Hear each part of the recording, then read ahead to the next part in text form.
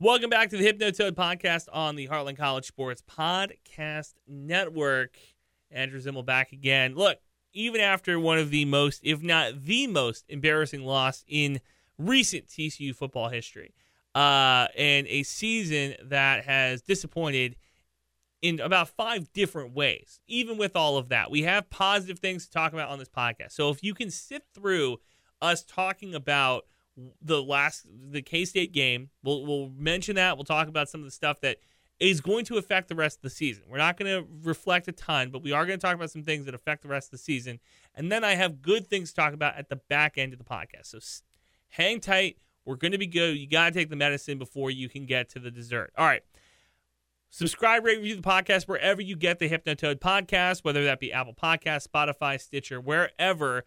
By subscribing and leaving a review, you are helping boost the Hypnotoad signal, our horned frog bat symbol, if you will. You're helping us grow the brand, and so far, our loyal audience has done an excellent, excellent job to this point. The more you do it, the more you tell your friends to do it, the quicker and faster we build one of the most impressive podcasts on the Heartland College Sports Network. You can still get a free college sports koozie by leaving a rating and review on Apple Podcasts. Make sure you do that and send a screenshot to the big boss, Pete Mundo at heartlandcollegesports.com.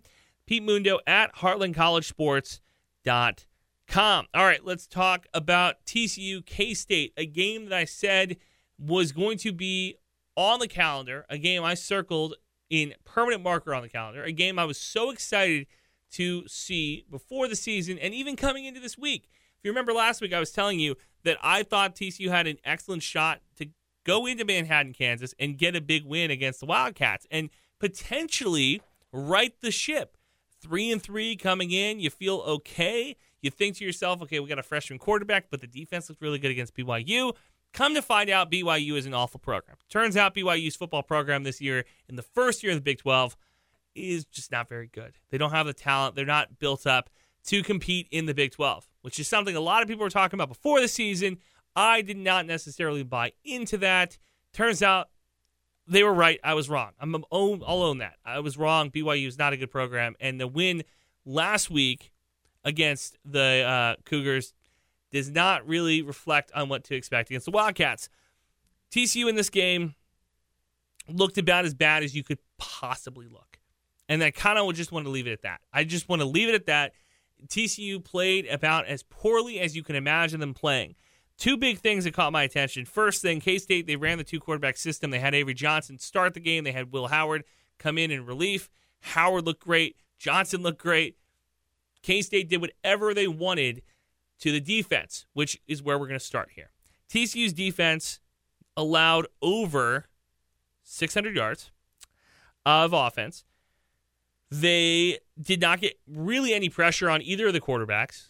They really did not get any pressure against really any of the Big 12 teams that have been in the league. Outside of the new teams that have come in, TCU's pressure on the quarterback ranks near the bottom of the conference, near the bottom of college football.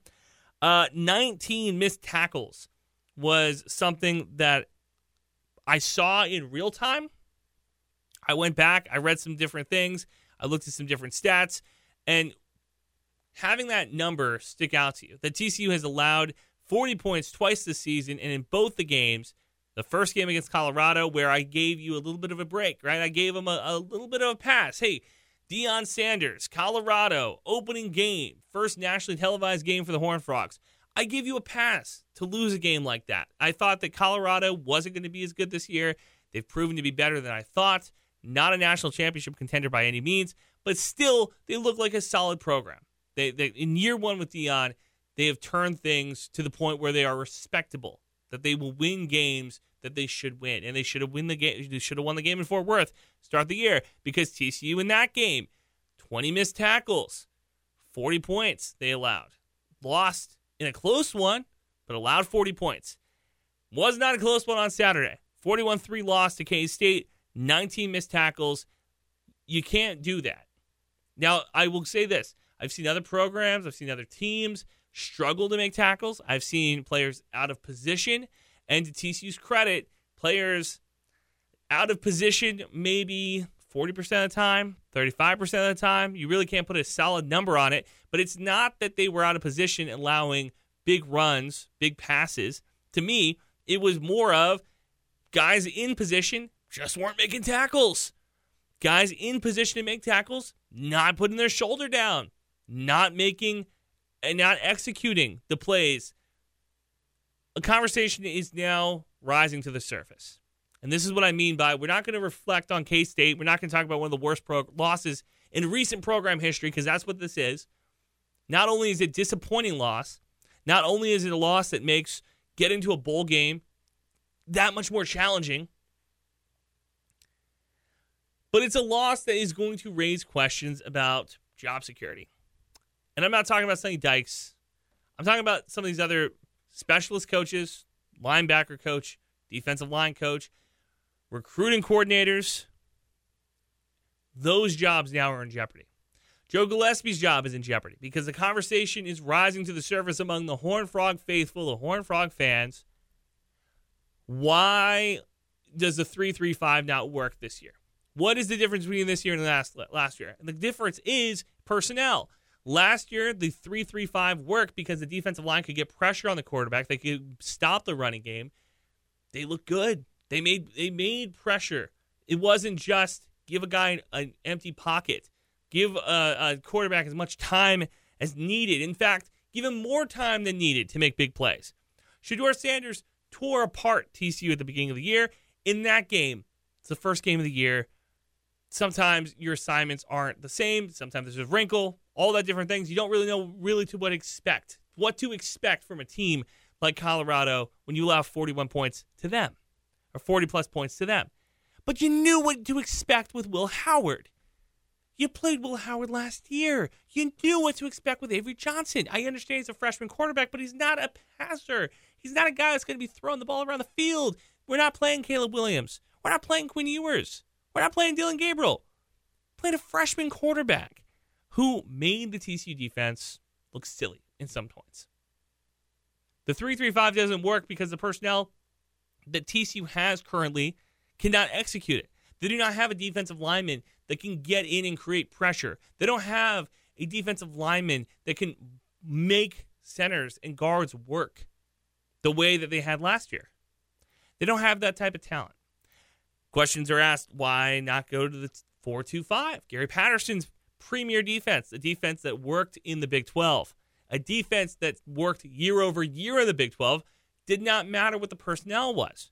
TCU, in a conference when the reputation was they don't play defense over there, was putting defenses on the field that were solid. They weren't great. They weren't world beaters. This isn't Alabama. This isn't Clemson. It's not Georgia. There's not five-star players on the field on the defensive side of the ball. Not yet, at least. But they were defenses that you could watch on a Saturday and expect it one stop. They're defenses that would force a punt every couple of drives, right? The teams weren't going up and down the field on us. And that's what they're doing. At least that's what they did on Saturday. Questions are being asked about the job security of these guys. Defensively, the 3-3-5 does not work. And if they roll it out again against Texas Tech in 2 weeks, because they have a bye week this week, if they roll it out against Texas Tech in 2 weeks, wouldn't shock me. I wouldn't be surprised. In fact, I understand if some of you were saying, keep the defense the way it is. Coming out of a bye week, come against a Tech team that's going to have a backup quarterback, run the 3-3-5, run the 3-3-5 the rest of the season, bowl game be damned. But you know how embarrassing it is? And we're going to get to this point in a minute. But you know how embarrassing it is to be a championship runner-up a year ago and miss the playoffs this year? Not only miss the playoffs, but miss a bowl game this year? Offensively, the headache that we all went through this offseason, the headache that we went through when we talked to our friends who were Texas Tech fans or Houston Cougar fans or K-State fans online. When Garrett Riley left, it was, who do you replace the offensive coordinator position with? And there are a ton of smart young coaches in the state of Texas. Leftwich at Texas State with G.J. Kenney. They're doing great stuff over there. And I'm not just saying that because that's my alma mater. I'm just saying that is a young OC who is doing cool things with good talent at a G5 program who doesn't have any baggage. Kendall Briles comes in with more baggage than the Queen of England, okay? Comes in with a ton of baggage. And what do Horned Frog fans have to show for it? For having to defend him online, which some of you did, I did not, but some of us defended him online, and there's nothing to show for it. Where do you go from here in the future? We're not talking about K-State. K-State game's done. You did not score a touchdown. Scored a field goal. Got left on the 2-yard line as time expired in the fourth quarter.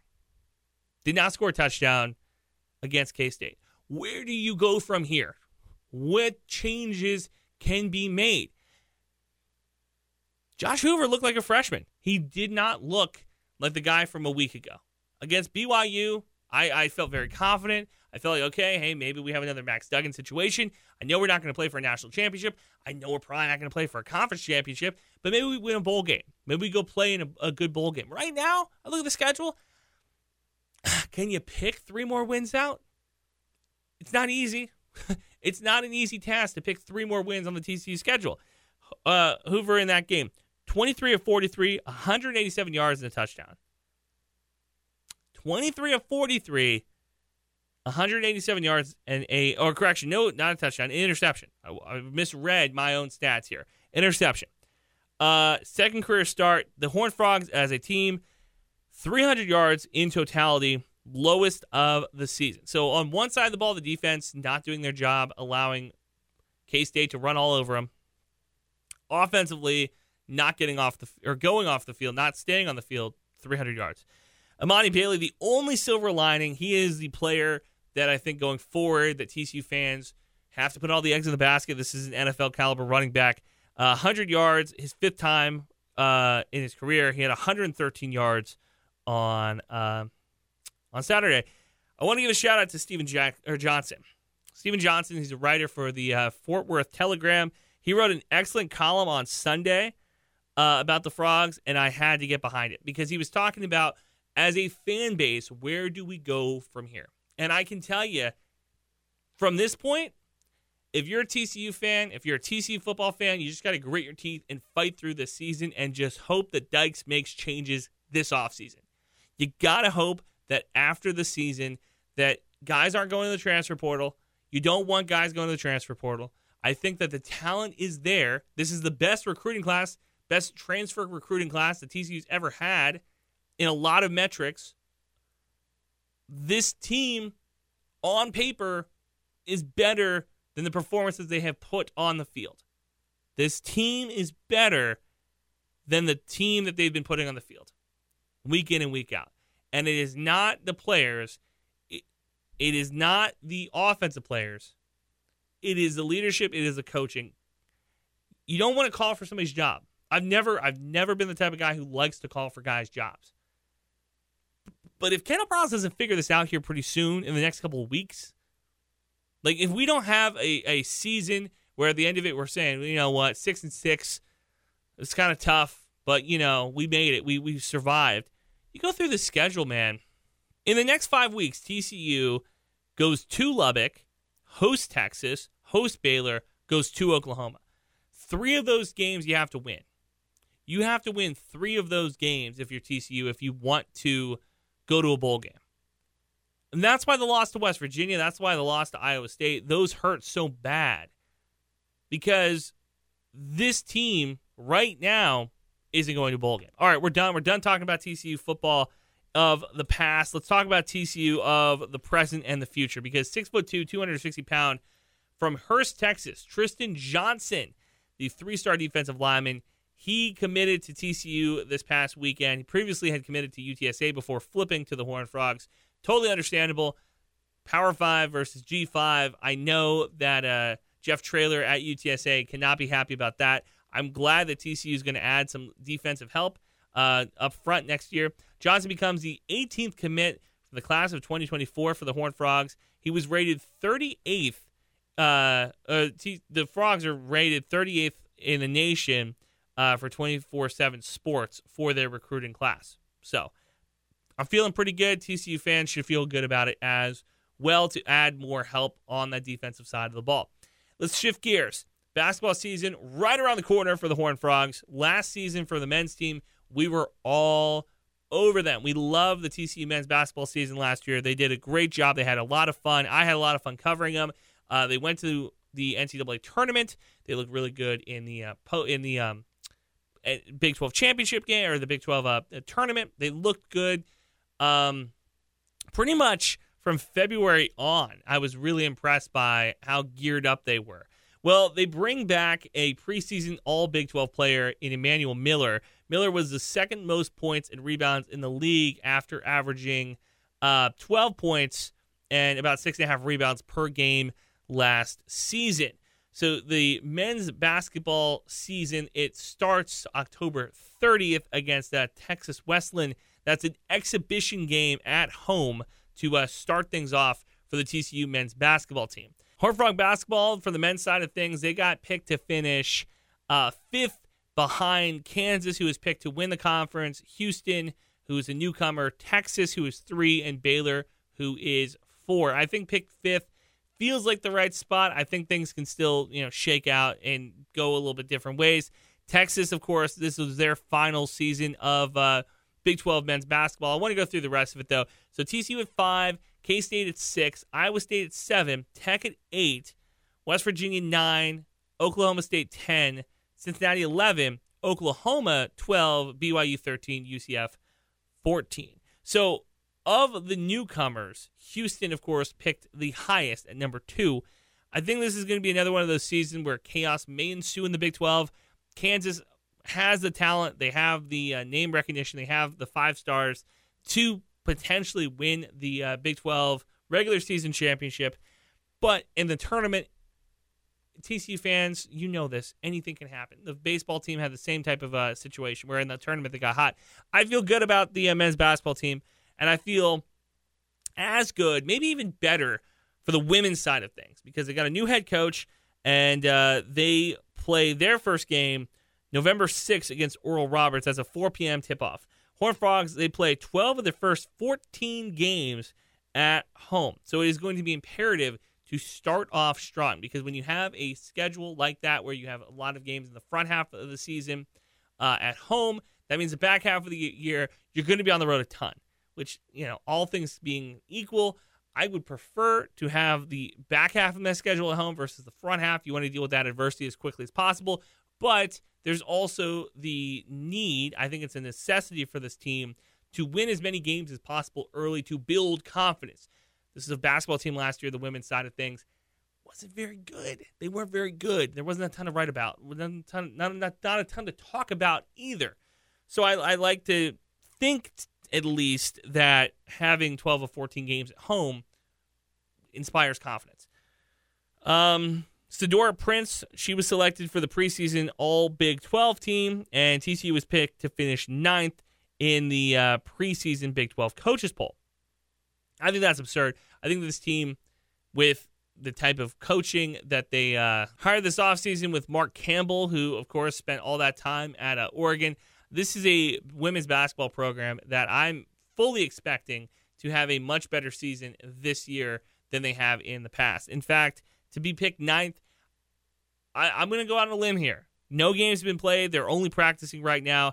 I would go on a limb and say that I think the TCU women's basketball program not only makes it to the second or third round, we're talking semifinal round potentially, of the Big 12 women's basketball tournament, I think that this team potentially plays in the NCAA tournament at the end of the year. That's how good I think that the TCU women's basketball team has the potential to be. Now, granted, first year under Mark Campbell, first year head coach at TCU, different things can happen, but I firmly believe that with the departure of Kim Mulkey to LSU from Baylor, the fact that Texas and Oklahoma, they're in their final season of a Big 12 conference play for all sports, but this is the final season for men's and women's basketball, that TCU has a chance to really establish themselves as a perennial team, not only in football, but across sports, to really prove that they are the cream of the cream, the crop of the crop of the conference. And